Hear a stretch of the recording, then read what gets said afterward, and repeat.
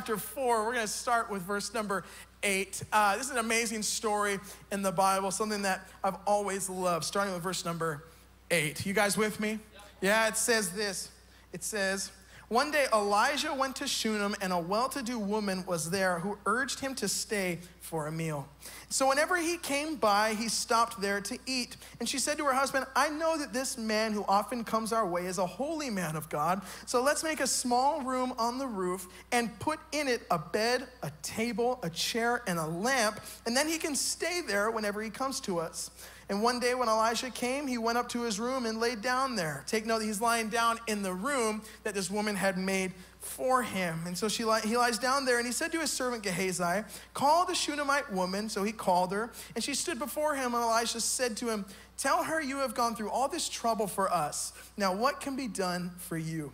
Can we speak on your behalf to the king or the commander of the army? And she replied, I have a home among my own people.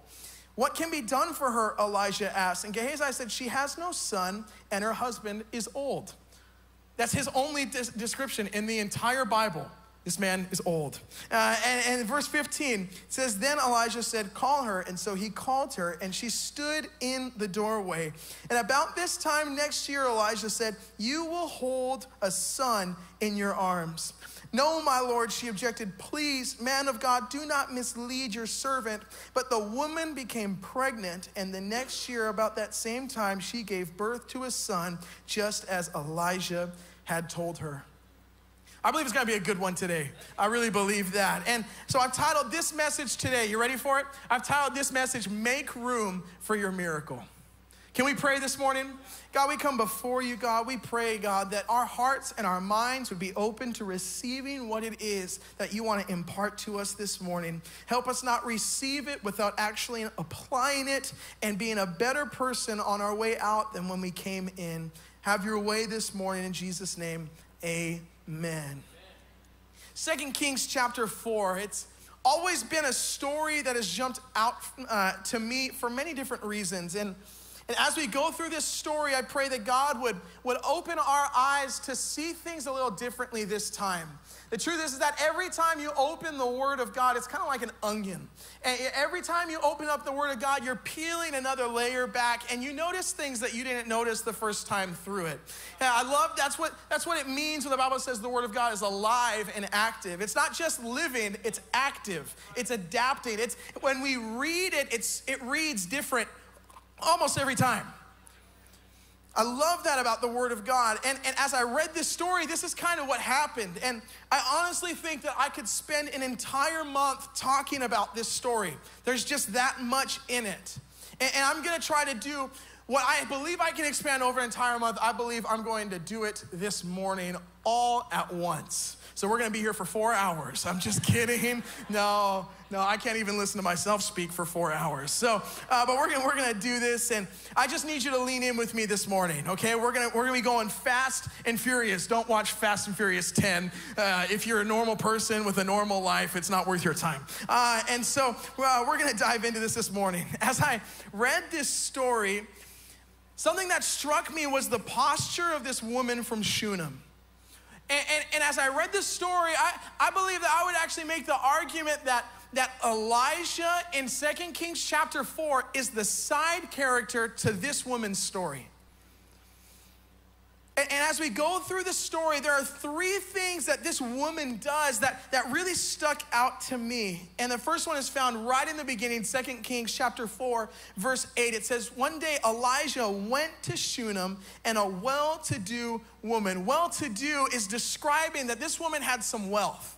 She had some stuff going for her. And then it says, she urged him to stay for a meal. Someone say, urged him to stay. So whenever he came by, he stopped there to eat. The first thing that sticks out to me about this story is the very first thing we see this woman do. She urges him to stay. It's the very first thing that we take note of about this woman. The very first action she takes is she urges him to stay. The scripture tells us that Elijah had gone to Shunem. He went to Shunem. In other words, Elijah was in the neighborhood. And there's this woman who was well-to-do. There's this woman who had wealth. This woman who was well-known in her community. This woman who, from an outside perspective, didn't need anything. And she sees this prophet walking through the town, and she urged him to stay.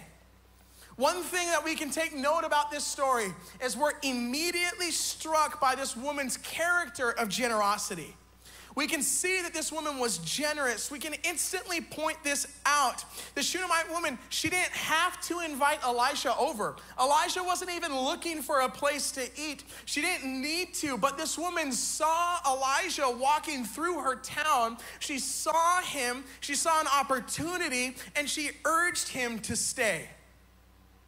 Can I tell you this morning that this is exactly what we are doing at this moment? The fact that you are here this morning is a picture of what we see the Shunammite woman do in our story. Nobody forced you to be here today. You woke up this morning and you made the conscious decision to put yourself in the house of God. Just by being here this morning, you have done the very first thing. You have repeated what we see the Shunammite woman do. You have placed yourself in the presence of the Almighty God. Come on, the Bible says that wherever two or more are gathered, there I am in the midst. That tells us that God is in the building today. Come on, do you believe that? And the truth is you could have slept in this morning. You could have decided to stay home. You could have just said, I'll go next week. But you didn't do that. You made the conscious decision that God is in the neighborhood and I'm not going to miss an opportunity to be there. That's what you did this morning.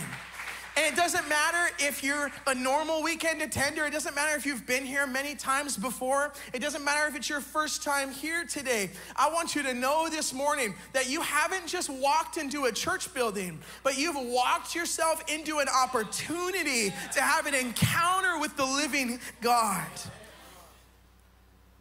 And the truth is that this is hard for us to comprehend. It's hard for us to wrap our minds around this because our minds tell us it can't be that simple. There's no way it's that easy, but can I tell you this morning, it really is. James 4:8 tells us that as we come near to God, God will come near to us. It says in Matthew chapter 7, for everyone who asks receives. The one who seeks finds, and the one who knocks, the door will be open. And so we see in this story that Elisha, he was in the neighborhood. Elijah went to Shunem. The Shunammite woman didn't go to Elijah. Elijah came to Shunem, where this woman lived. Let me remind you this morning that God is so much closer to you than you think he really is. It doesn't matter how you're feeling at the moment. Maybe right now God feels really far away. Maybe in your mind, God's busy doing other things for better people. I need to tell you today that God is closer than you think he is. Even when it feels like he's not around, God is right there. How close is he? I believe God is always within the reach of your decisions. That's how close God is all we have to do is make one decision that as we come near to God, God will come near to us. And the reason why is because God has already done all the heavy lifting. Scripture tells us that God chose us first. We didn't choose him first, he chose us first. He paid the price. He did all the heavy lifting. So the reason why it's simple is because he chose us first. And so in response, all we are required to do is to choose him back. God is always within the reach of your decisions. You don't have to go on some deep search, some long journey, because let me tell you, God is in the neighborhood today. God is in the building today. And all he needs is an open door. All God needs is an open invitation. He needs somebody to urge him to stay. That's what God is waiting for today. And this Shunammite woman, she takes the first step and she urged him to stay. Come on, give your neighbor a high five and tell him, you've done the first thing. All you guys are all passing so far. You guys are in a good place today. One of the things I love about this story is you don't have to read much of it to see the progression between this Shunammite woman and the prophet Elisha. Like, it's very concise. It's like 6 scriptures and you've got the general gist of it. I love stories like that. You know what I mean? And so we see this progression between this woman of Shunem and Elisha. I'll show it to you in verse number 8. It says, one day Elisha went to Shunem and a well-to-do woman was there, and she urged him to stay for a meal. Obviously the food was good because whenever he came by, he stopped there to eat. So she urged Elijah to join her for a meal, but that invitation led to an open door relationship. Come on, do you see that? That originally she urged him for a meal. You guys know a meal, it's a one-time thing. It's a singular thing. Come on, we all have those people that we've invited for a meal and they're never getting the invite back. You know what I'm talking about? She invited him for a meal, but scripture tells us that every time Elijah was in the neighborhood, he came over for a meal. Are you seeing the progression of this relationship happen? It's no longer just about a meal, it's become a common thing. It's become a normal occurrence. I like to picture it like this. We see this woman progress from an Easter Sunday morning service annual visitor to a normal weekend attender. That's what we see take place. It's a one-time thing, but it leads to a repeating, reoccurring situation. Becomes a normal thing for her. I love that you can see the progression of this relationship. I think part of the reason why I love it so much is because I believe one of the biggest lacks in the church today is there's a major lack of progression in people's relationship with God. Churches today are full of people whose relationship with God looks a lot like what we see in 2 Kings chapter 4, verse 8. It's become no more than a weekly occurrence that takes place. We come in on a Sunday, we get some food, we make ourselves feel a little better about ourselves, and we go home. And it's fine in the beginning. But the truth is how many people waste years of their life attending a church service every single week, but it never progresses past the point of a spiritual meal that we stop by for, and then we go back to our normal lives. And I think this describes a lot of people in our world today. And if we're being honest, I think this would describe every single one of us at one point or another in our lives. I know for myself, I grew up in church. I've been going to church for as long as I can remember. And growing up in church, somehow I made this tie that my attendance in church was able to diminish my mistakes or my failures throughout the week, or somehow my attendance in church for some reason made me a better person than I actually was. Anybody ever done that before? And the fact that I would go to church on Wednesday nights and Friday nights and Sunday mornings, and I attended the conferences, I attended the men's discipleships, I attended the events, the worship nights, I attended all those things, that somehow just being present at those things made me a better person than the people who weren't there. And it wasn't until I got older that I realized, who cares how many church events I attend if there's no progression in my life? You know, like, going to church, it doesn't make you a better person. Going to church doesn't justify your actions or your mistakes or your failures or how you live.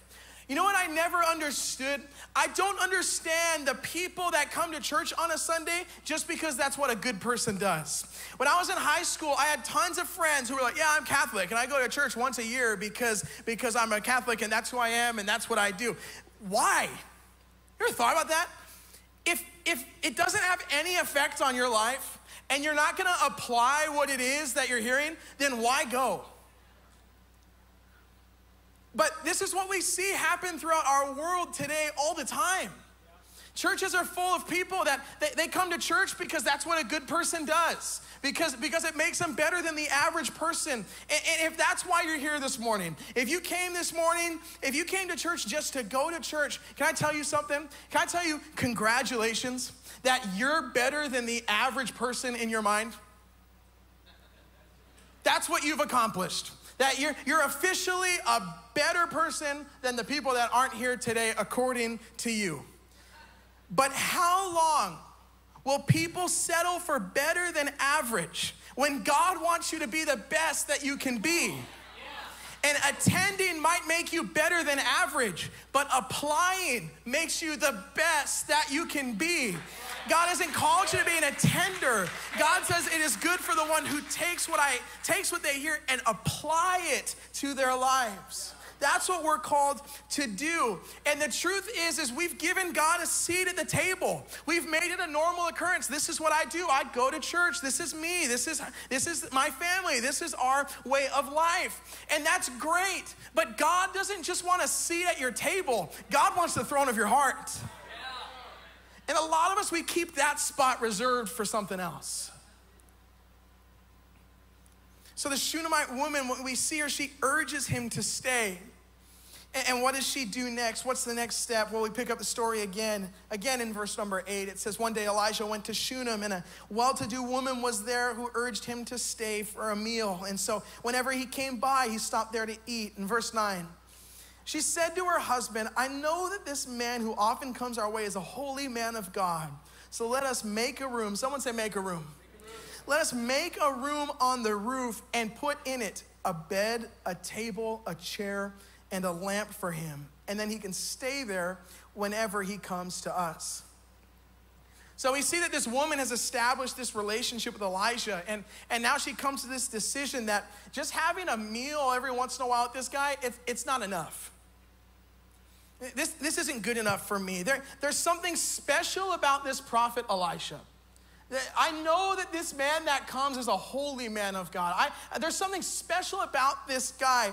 And one meal a week is not going to cut it for me anymore. And the next thing we see her do is she begins to make room. She begins to make room. Did you know that God wants to progress from a dinner guest to a resident in your life? It starts as an invitation. It starts with someone urging him to stay. And then it grows into a seat at the table. It grows into an open door relationship, but it doesn't stop there. But it needs to continue to progress. And in order for your relationship with God to progress, you need to make room. 2 Kings 4:10 says, let us make a room on the roof. Take note of how she's saying, let us make a room on the roof. Why is that important? Because it shows us that there wasn't room for Elijah anywhere else in the house. It shows that her house was full. That there wasn't any space for Elisha. And she doesn't give Elisha a spare bedroom. She doesn't give him some extra blankets and throw him over the couch. But she says, let us make a room on the roof for this man. Did you know that God can't occupy space that's being occupied by something else in your life?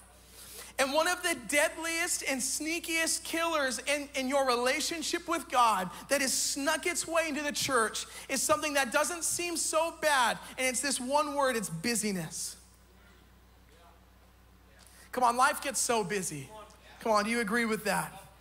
And I remember when I was in high school, I remember thinking my life would never get busier than it is right now. I remember thinking that. And I know a lot of you probably think, well, that's stupid. And I recognize that now. But at the time, I was like, there's no way I'm going to be busier than I am, because I was involved in church. I was doing all my normal stuff in church, and on top, I was attending all the services. And then I had a zero period, which means I had to be at school at 6:30, and sing. I had zero period choir.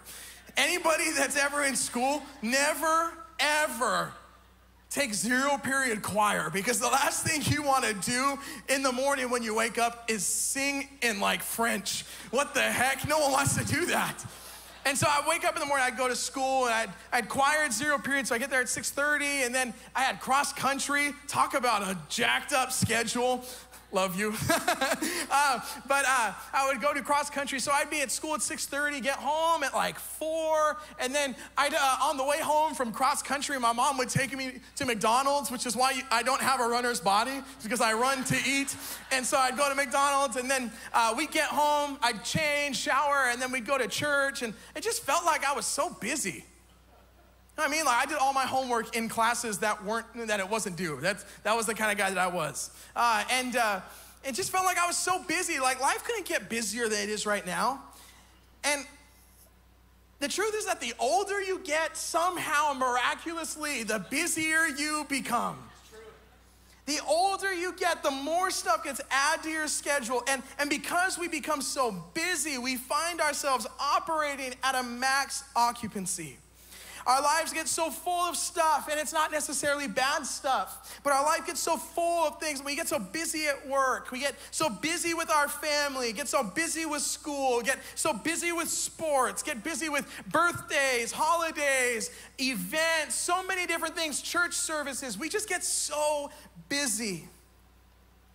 And sometimes it feels like we're constantly adding and adding to our lives, and things just don't go away. Anybody ever feel that way? And the truth is, the busier that we become, what we'll see is it'll begin to affect the way that we spend our time. And the devil has placed this dangerous trap in the church today, and it's a lie that connects your value to your busyness. Like being extra busy somehow makes you extra important. Can I break that lie this morning and tell you that it's not true? But somehow in our minds, we make this association like, oh, the reason why I don't have any time is just because I'm so important doing all these other things. I'm so valuable. We make this tie, like for some reason, the busier that we are, the more value that we have.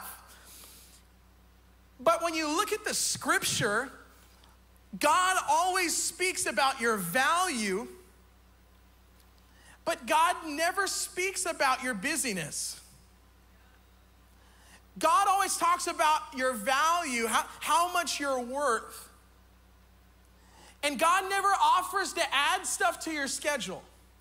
God never offers to make you more busy than you are. What God offers is rest. I heard a quote that says, from a pastor that said, busyness is a lie from the devil that diminishes the power of the Sabbath and says, I can do more through my work than God can do in my rest. And here's the thing about rest. I think sometimes we don't really truly understand what rest is. Like rest isn't a lazy day of sitting in your underwear, throwing down a bag of Doritos and binging Netflix. A lot of time, that's how I view rest. You know what I mean? Like, especially football season. My rest, I get home from church, get in my underwear, and I watch the Cleveland Browns win. That's prophecy, see that? And that's just what I do. I picture my rest like that. And I recently came across this thought that I want to share with you. And when you look at the book of Genesis, when God is creating everything, I found myself asking this question, God, why did you rest on the seventh day? You ever think about that? Have you ever asked that question? If you haven't, that's okay, I'm asking it for you. Why did God rest on day 7? You ever think about that? You know, I like to think if I'm God, I probably would have rested halfway through. You know, split up the workload a little bit. You know what I'm saying? Like, that just seems like the right thing. And I want you to follow this with me. We look at day 1, God created light. It's probably not a good day to rest when all there is light and nothing else, right? There's probably not much to do. And so it makes sense. He wouldn't rest on day 2. But day 2 says that God created the sky. Again, doesn't really lean itself for resting because, you know, you got to think like levitating in the sky probably exerts some energy in some way. And so he wouldn't rest in the sky. And then day 3, God separated land and sea. Now you start thinking, okay, this is like a private beach getaway in Hawaii where no one else exists. That sounds pretty awesome to me. You know what I'm talking about? Like, it's a perfect, beautiful beach day. And then it says that God created the sun, the moon, the stars, and he doesn't take a tanning day and rest. It doesn't happen. And it says that God created the fish and the animals. And most of us would take our break there, fishing, you know, go hunting, make some bison burgers, and smoke some weenies on a fire. Like, that seems like a good day, right? How many of you guys love to fish? I don't know why you love to fish, but you love to fish. But this is where I think that it would make a good day of rest, but he doesn't rest. Then day 6, something awesome happens. God creates man. He created man, and then God rested. You gotta think, if God wanted peace and quiet, if God wanted solitude, he wouldn't have rested after the creation of man. He wouldn't have rested after he created man. He would have rested after there were animals that couldn't talk. He would have rested before the animals were made, so he wouldn't have to deal with a stupid fly flying in his ear on the beach. And so this opens our eyes to see that rest isn't just a day of sleeping in and catching our breath. That's not what rest is. Maybe the reason why God rested on the seventh day was because he had finally created something worth spending time with. So maybe rest isn't a lazy weekend away, but rest is something that happens when you put off the busyness that's in your life and you make room for God to dwell with you. A lot of people, they go through life, man, I just really need a vacation. Maybe what you really need is to make a little bit of room in your life and allow God to dwell with you, because the rest doesn't come from a lazy weekend away. The rest comes from the time that God and man dwell together. Rest isn't something that we can achieve. Rest is something that only God can give to us. The Bible says that God named the seventh day holy. Have you ever thought about why? I like to think the reason why the seventh day is holy is because it's the very first day that we can see God and man dwelling together. And so we see in this story, this Shunammite woman, she didn't have room for Elisha in her home. But that wasn't an excuse she was gonna allow to stop her. Instead, she said, let me make room above the occupied space in my life. She said, let me build a room on the roof. In other words, my house is full. I don't have room for Elisha to stay. So let me make a space above everything else. You know where God belongs in your life? Above everything else in your life. And so she made a room in the roof. Sometimes I think we go through life and it's like, oh, we don't have room for God to operate in our lives. So what do? We need to make room. 2 Kings 4 verse 10, let us make a room on the roof and put in it a bed, a table, a chair, and a lamp. That way when he's here, he can stay with us. So I want to ask you this question. How can we expect God to operate in our lives if his space is occupied by other things? We need to learn to make room. That's the second thing that we see. And then the third thing is found in 2 Kings chapter 4, starting with verse 11. It says, one day when Elijah came, he went up to his room. Take note, he's lying in the room that this woman had just made for him. And so he's lying in his room, he lays down there, and verse 12, he said to his servant Gehazi, call the Shunammite. And so he called her and she stood before him, and Elijah said to her, tell her, you have gone through all this trouble for us. Now what can be done for you? Can we speak on your behalf to the king or the commander of the army? And she replied, I have a home among my own people. I have a home among my own people. Basically what she is saying in this moment, she is saying, I have everything that I need. That is what this means. I have a home among my people. Elijah's asking, what can we do for you? And this woman says, you don't need to do anything. I have everything that I need. And then we come across verse 14, and it says this, Elijah asked, what can be done for her? There's something about this woman right here that really grabbed my attention. Because you cannot read this story and not be blown away by the generosity that this woman puts on display. Think about this with me. When we start off the story, Elijah's walking through the town and she urges him to stay for a meal. She didn't have to do that. Elijah wasn't even looking for a meal, but she urges him to stay. She feeds him, and it grows to the point to now every time Elijah's in the town, she's making him dinner. That's generous. You guys know what I'm talking about. And then on top of that, she builds a bachelor pad on her roof for this guy to stay in. So not only is she making this guy food, she's invested money and work. She's built a place for him to stay in her house. She's been extremely generous. But in verse 14, we're made aware of something else, that the entirety of this story so far, we're made known about two things about this woman. Verse 8 tells us that she was wealthy. Verse 13 tells us that she was content. How many of you guys know it's easy to be generous when you have wealth? It's easy to give when you aren't the one in need. It's easy to be generous when you have everything you need. But what caught my attention is found in verse 14. Is everyone still with me? In 2 Kings 4:14, it says this: Elijah asked, what can be done for her? Nothing inspires me more than to see people whose lives don't reflect what they do not have. I'll explain it a little simpler. The fact that Elijah is asking this woman what can be done for you, it tells me that after all of this time of eating together, after all of this time of spending time together, he was never made known to anything she did not have. This is similar to the kind of thing you experience on a missions trip.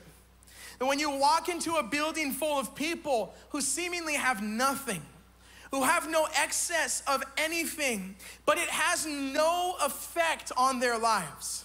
And meanwhile, you can look around our society today, and we have people that they give the hard things, the struggle, the difficulty. They give the things that they don't have so much power to the point to where it controls their life. The things that they don't have total control over their minds, their thoughts, their generosity, their joy, and their peace. Can I encourage you this morning that you don't control your struggle? And so the worst thing you can do is let your struggle control you.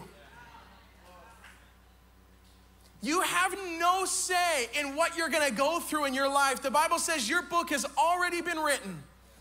You don't control the outcome. You don't control the story. So don't allow your suffering and the hardship to control you.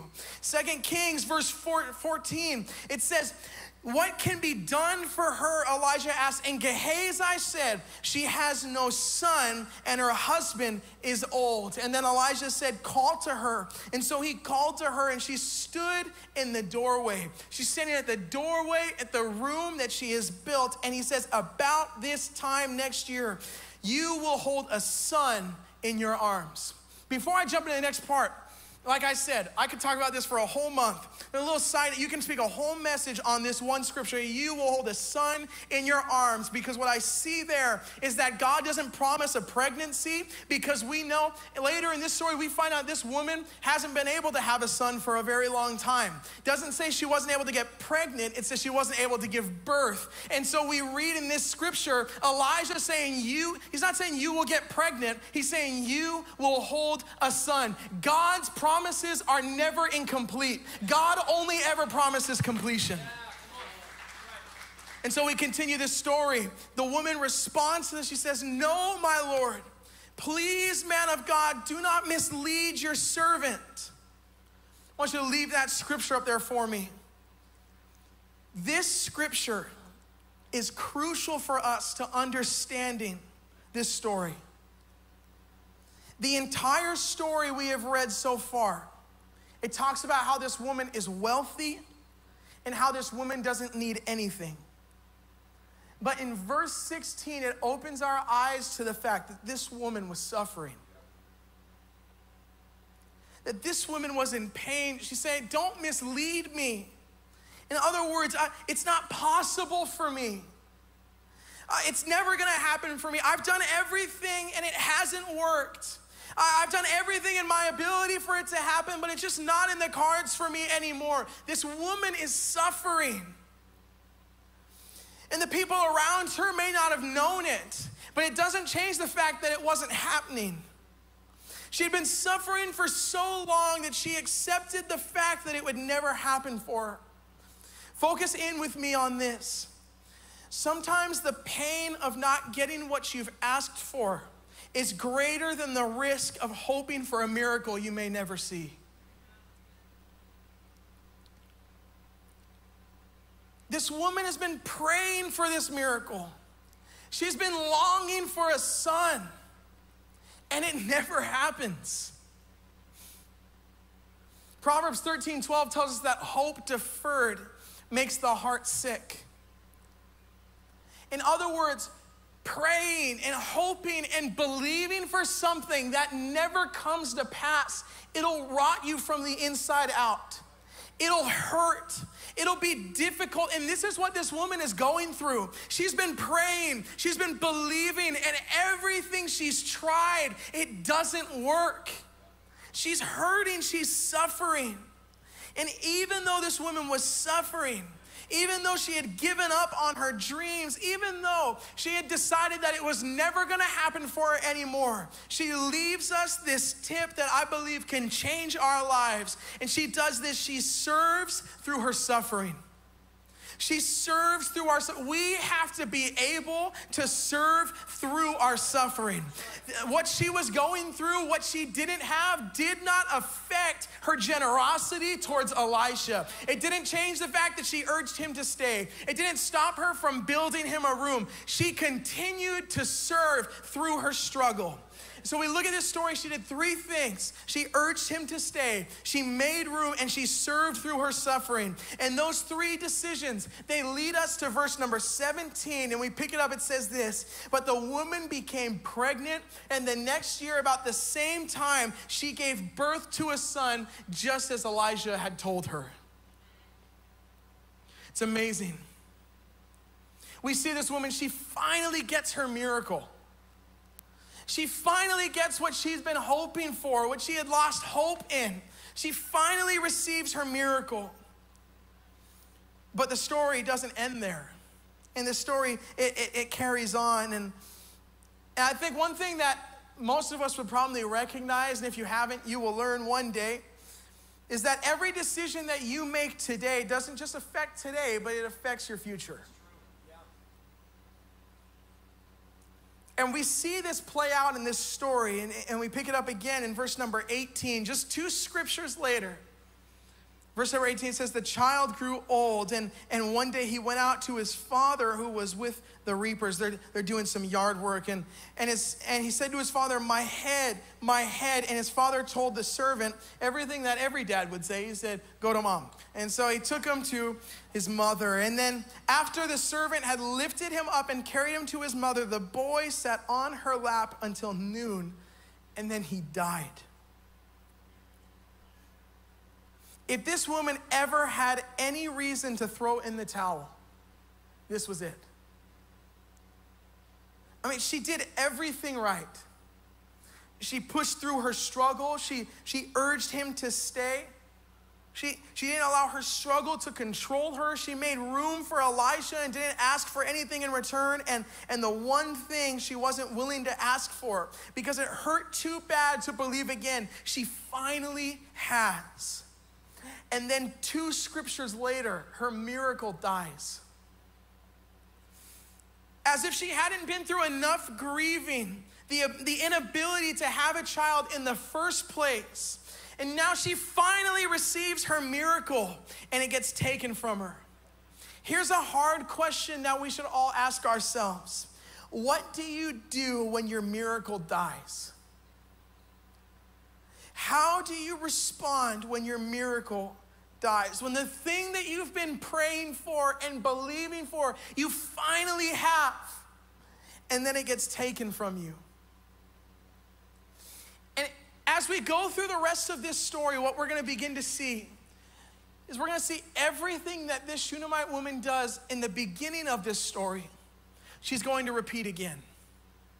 She's going to do it all again. And we start off in verse number 21. Her son has just died. And it says that she went up and she laid him on the bed of the man of God. Take note of that. She didn't just lay him on her bed. She didn't just leave him where he was. She took him to the room that she built for Elijah, and she laid him on his bed. And then she shut the door and she went out.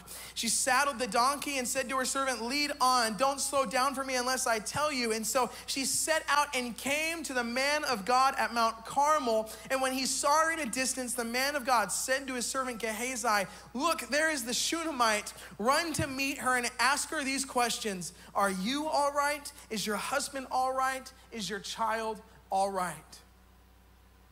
And the woman responds, everything is all right. How in the world could this woman possibly respond in this way? How can she possibly say that everything is okay? That after the loss of her own son, she can look Gehazi in the face and say, everything is fine. Gehazi is saying, is your child all right? And she looks at Gehazi and says, everything is fine. How could she possibly do that? How can she respond in this way? And as I sat and thought about this, I was reminded of the fact that this is what she has been doing since the beginning of this story. Elijah asked, what can be done for you? And she said, nothing. Even though this woman was suffering, she said, there's nothing that can be done. I have everything that I need. I don't need anything from you, Elijah. She says that even though in the middle of suffering, she wasn't going to allow her suffering to have the upper hand in her life. She knew that she was going through it. She wasn't being naive about her problems, but there's a difference about being naive and being negative about everything. And sometimes you have to make the decision that I'm not going to be negative about the struggle in my life. I'm not going to allow the struggle in my life to come over me and tame me and decide how I live and how I act and how I respond. We have to make the decision like we see this Shunammite woman do and say, even though I don't have everything I want, God provides everything that I need.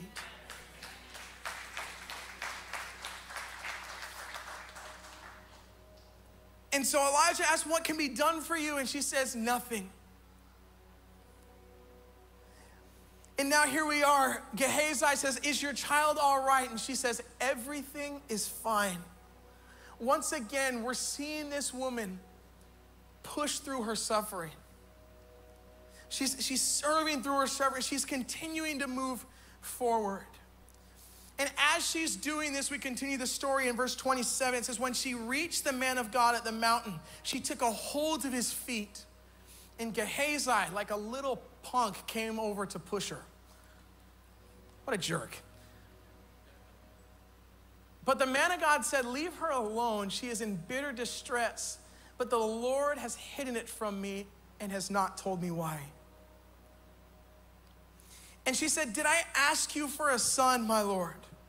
Didn't I tell you, don't raise my hopes?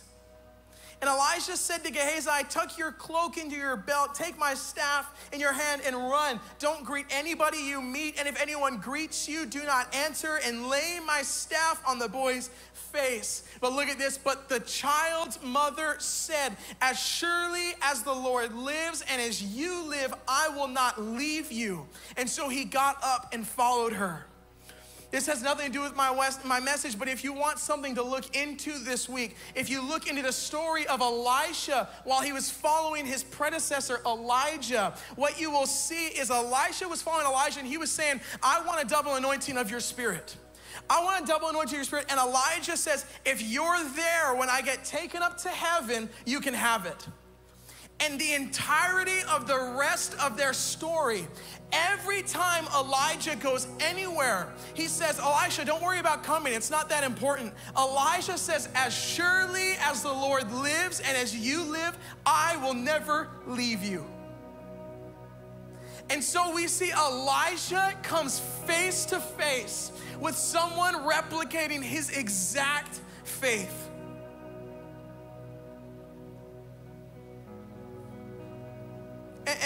And it compels him. And it says, so he got up and he followed her.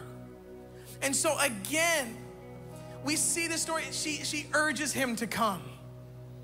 Just like what she did in the very first verse, in verse number 8, it says that Elisha went to Shunem and she urged him to stay for a meal. And now she grabs Elisha by the feet. Elisha's already sent his servant Gehazi, and she says, no, that's not enough. I need you, Elisha, to come. I didn't build the room for Gehazi. I made the room for you. I need you in that space. So she grabs him by the feet and she urges him to come. And so even though Elisha sends his servant, Elisha goes with the Shunammite woman and he follows. And in verse number 32, it says, when Elisha reached the house, there was the boy lying dead, where? On his couch. On whose couch? On Elisha's couch, in Elisha's room on the roof. If I can, let me take you back to verse number 10 that we read earlier. It says this, let us make a small room on the roof and put in it a bed, a table, a chair, and a lamp. A bed, a table, a chair, and a lamp. I think this small detail in this story shows us something crucial, that this Shunammite woman didn't just prepare a place for Elijah to rest in. It wasn't just for Elisha to sleep. She didn't just give Elisha a bed. She didn't just give him sheets and a pillow, but she put in a bed, a table, a chair, and a lamp. She put in a bed, a desk, a chair, and a lamp. In other words, she didn't just prepare a place for Elijah to stay. She prepared a place for Elisha to work. So why is it important that we make room for God in our lives? Because even though this Shunammite woman was not aware of it, even though she didn't see it, was that as she prepared a place for Elisha, God was preparing a place for her. You see, she wasn't aware of it at the time. She wasn't just making room for Elijah. She was making room for her miracle. It was the moment that Elijah stepped into the room that she made for him that led to the miracle of her receiving a son. The scripture tells us that when Elijah went to the room that she had prepared and lied on his bed, he asked this question, what can be done for you? And a few scriptures later in verse 13, it says that the woman is standing at the doorway of the room that she built. And Elijah tells her, this time next year, you will hold a son in your arms. It was at the doorway of the room that she made for Elijah that a miracle goes into her life. The thing that she had been hoping for, believing for, and the thing that she thought would never happen, it came to her as she made a room. And so then we see in verse number 33, it says, Elijah went in and he shut the door on the two of them and prayed to the Lord. And so we're back and Elijah's in the room, and who's at the doorway? The Shunammite woman. We're back at the exact place of her miracle. And it says that he got on the bed and he laid on the boy, mouth to mouth, eyes to eyes, hands to hands. And as he stretched himself out on him, the boy's body grew warm. And Elijah turned away and walked back and forth in the room, then got on the bed, stretched out on him once more. The boy sneezed 7 times and his eyes opened. The room that she built for Elijah to dwell in, it was the very room that Elijah performed in. Why is it important that we make room? Because the space that you give God to occupy in your life is the space that he will use to operate in your life. She wasn't just making room for Elijah. She was making room for her miracle. And maybe there's somebody in this building today that you've been needing a miracle.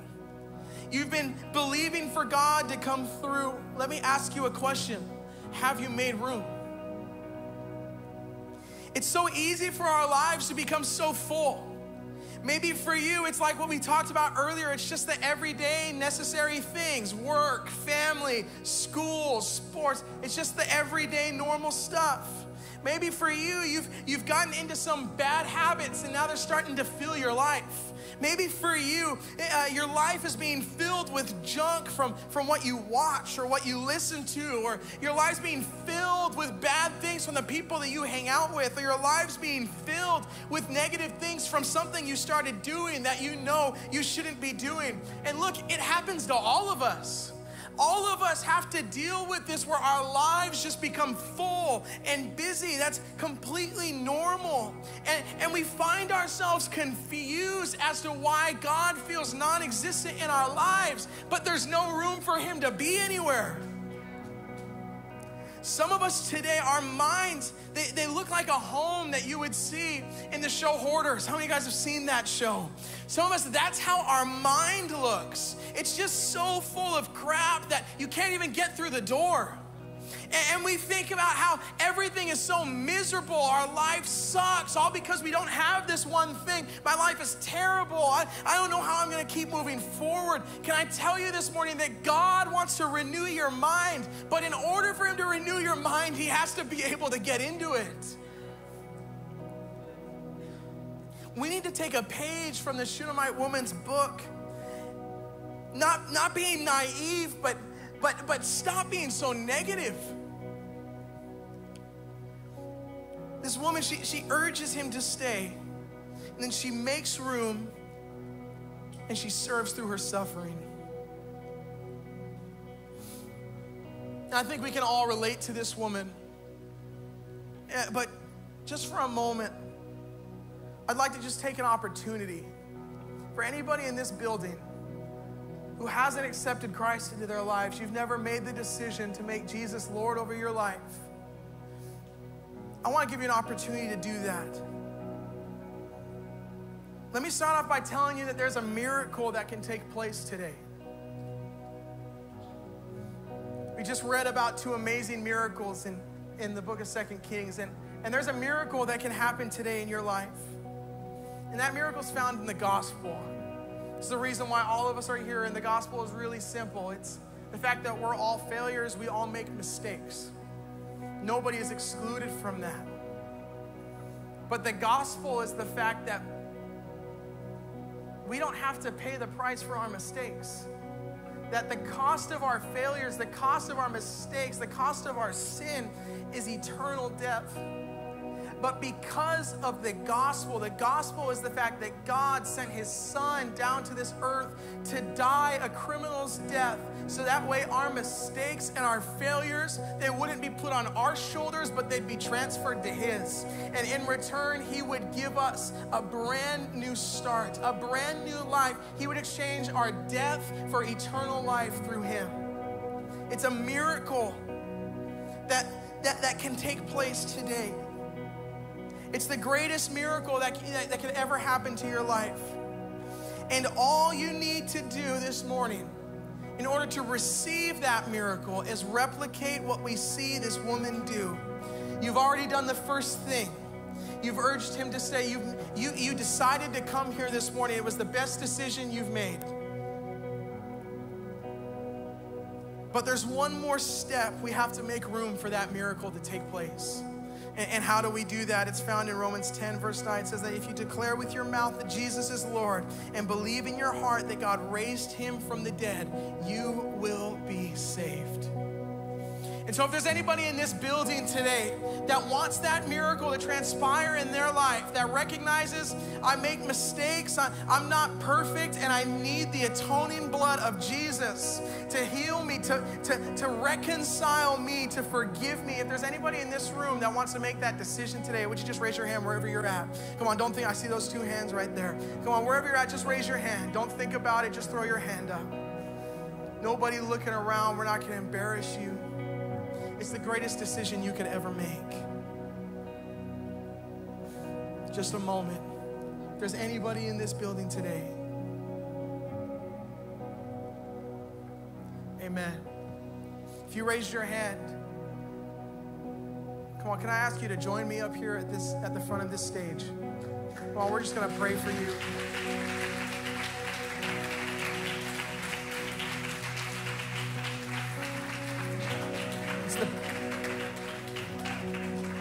What's up, man? What's your name?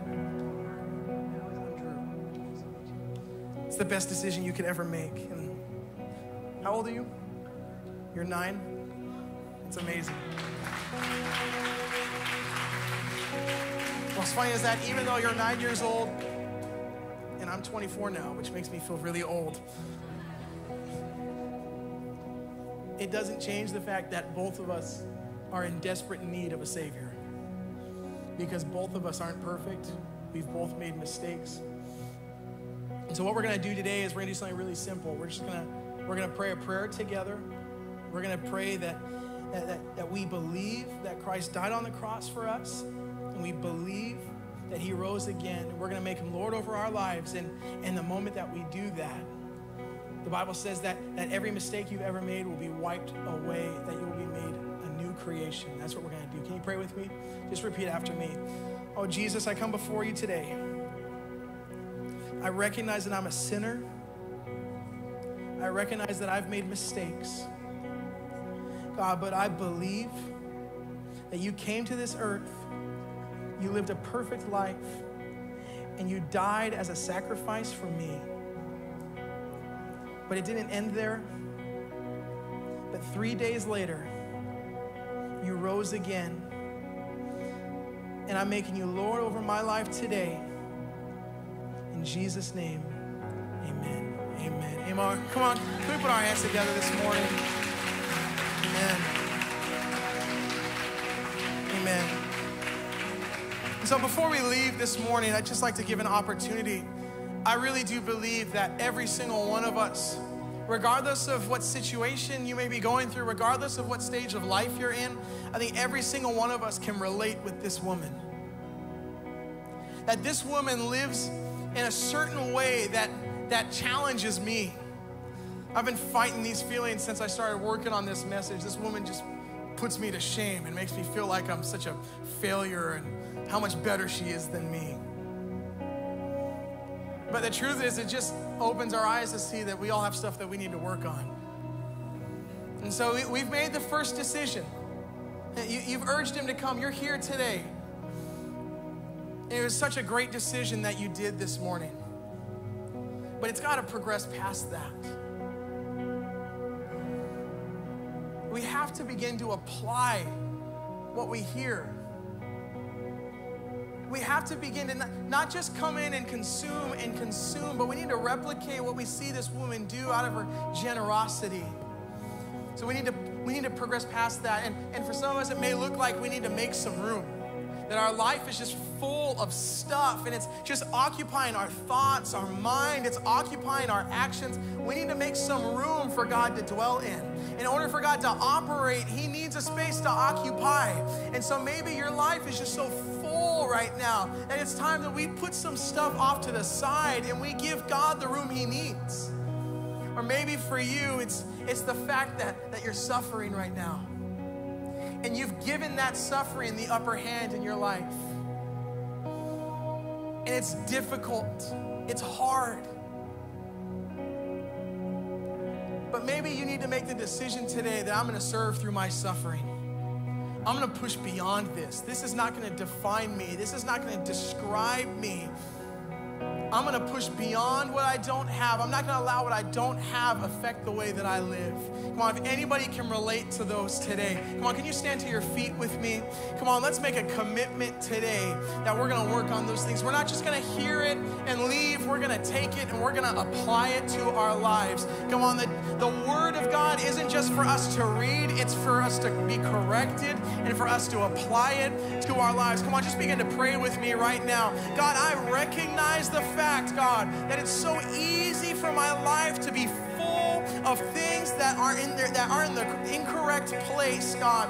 Help me, God, make room for you. Help me make room for you in my thoughts. Make room for you in my life, God. Whether it requires me to build a room above everything else, if that's what I have to do, God, then let me be willing to do it. I don't want just an encounter. I don't want a weekly service, God. I want an everyday open door relationship with your own place to dwell. God, I pray, God, for every person in this room, whether someone is suffering in this room, whatever they're going through, God, that they would make the decision today that I'm not going to allow this suffering to control me, to tame me, but I'm going to push beyond this. And even though it may not be exactly how I want it, God, you are Jehovah Jireh. You meet my needs. And so I pray, God, that every person that leaves this building today, they would have a conscious decision that goes above their personal actions, God, a decision that's above their situation, that says, I will not allow this to dictate the way that I live my life. I'm going to serve and push through my suffering. God, we love you this morning. We thank you for everything that you're doing, and we know, God, that you're just in the beginning of what we're going to see. God, we're praying it, we're believing it into existence, God, that we're going to see our city, our schools transformed by the very people that are in this building today. God, use us. Use us to make a difference in our world, God. We know, God, how the future ends, God, that every knee shall bow and every tongue will confess. And so we're speaking it into existence, into our city, into our jobs, into our schools, into our neighborhoods, God, that you're not done and the best is still to come. We love you in Jesus' name. Amen.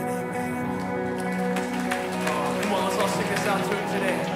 Sing it out. Come on, it's all about you. Yeah, it's all about you, Jesus. It's all about you. Come on, sing it. Always has been, always will be. All about you, all about you. Come on, Jesus. It's all about you, Jesus. It's all about you. Always has been, always will be. All about you, Lord. Come on, sing it out. Come on. Oh, Jesus, it's all about you. Jesus, it's all about you. Always has been, always will be. All about you, God. Come on, one more time. Oh, Jesus, it's all about you. Jesus, it's all about you. Always has been, always will be. All about you, all about you. Come on, give the Lord some praise this morning. Jesus, we love you in this place. Real quick, before we dismiss today, I just want to remind all the ladies in the house, this Saturday, you do not want to miss our girly event that we have planned. We've got Rachel Campbell coming to be with us. We're so excited to have her. Tell you, when at our first morning service of our conference, she came in with the biggest smile on her face, greeting every single person that she saw. And I was like, who the heck is this woman? And so I have no doubt that she's gonna be incredible. I'm gonna be there, which means if you're a woman, you should be there. And so make sure you're there this Saturday at 7 p.m. That's it. Have a blessed Sunday. Enjoy your lunch. I hope it's delicious.